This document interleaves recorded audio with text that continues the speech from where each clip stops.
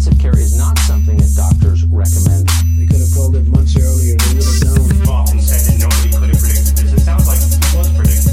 A lot of us should be worried. So we're in a pandemic, prepare for it and don't panic. Problems paramount depending on your whereabouts. This crisis could leave you lifeless. Coronavirus thriving, death rates are rising. I guess I'll stay inside then? Well, when I decide when, but for now, our distance protects us from infectious. However, this disease was said to be disguised with blue skies. But if you go outside, don't hold your breath. Most of the transmission that's actually happening in many countries now is happening in the household. In response to the spread of this virus, authorities may have to enter people's homes and remove family members. I'll put a message in the song, and if you feel it, sing along. And if you don't, you think I'm wrong. But as I babble on, it won't be long.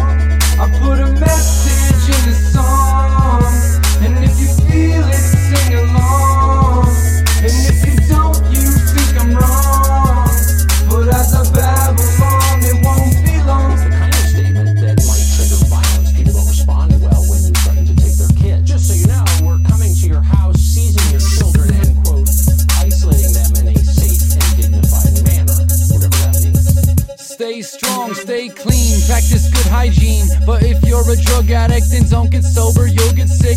Your immune system won't work for shit. And the only reminiscing of a remedy sounds pretty crazy to me.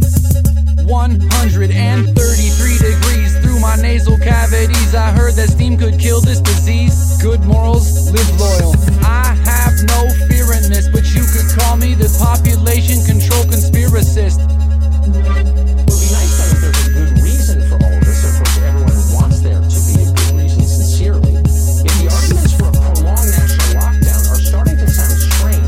You have to understand, I'm a cheerleader for this country. I put a message in the song, and if you feel it, sing along.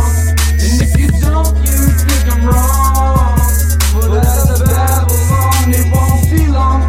I put a message in the song, and if you feel it, sing along. And if you don't, you think I'm wrong. But as I babble on, it won't be long. I put a message in the song, and if you feel it, sing along. And if you don't, you think I'm wrong. But as I babble on, it won't be long.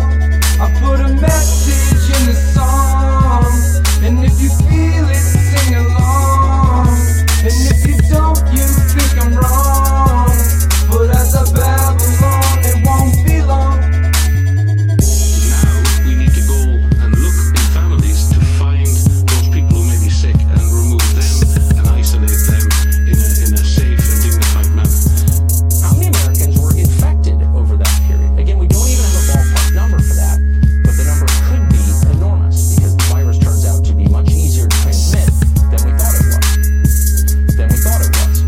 As long as a large majority of the population remains uninfected, lifting containment measures will lead to an epidemic almost as large as would happen without having mitigations in place at all. I don't want to create havoc and shock and everything else, but At the time, though, when Peter Navarro did circulate those memos, you were still downplaying the threat of coronavirus in the U.S. You were saying things like, I think it's a problem that's going to go away with the it will go away. You said within a couple of days, cases will be down to zero.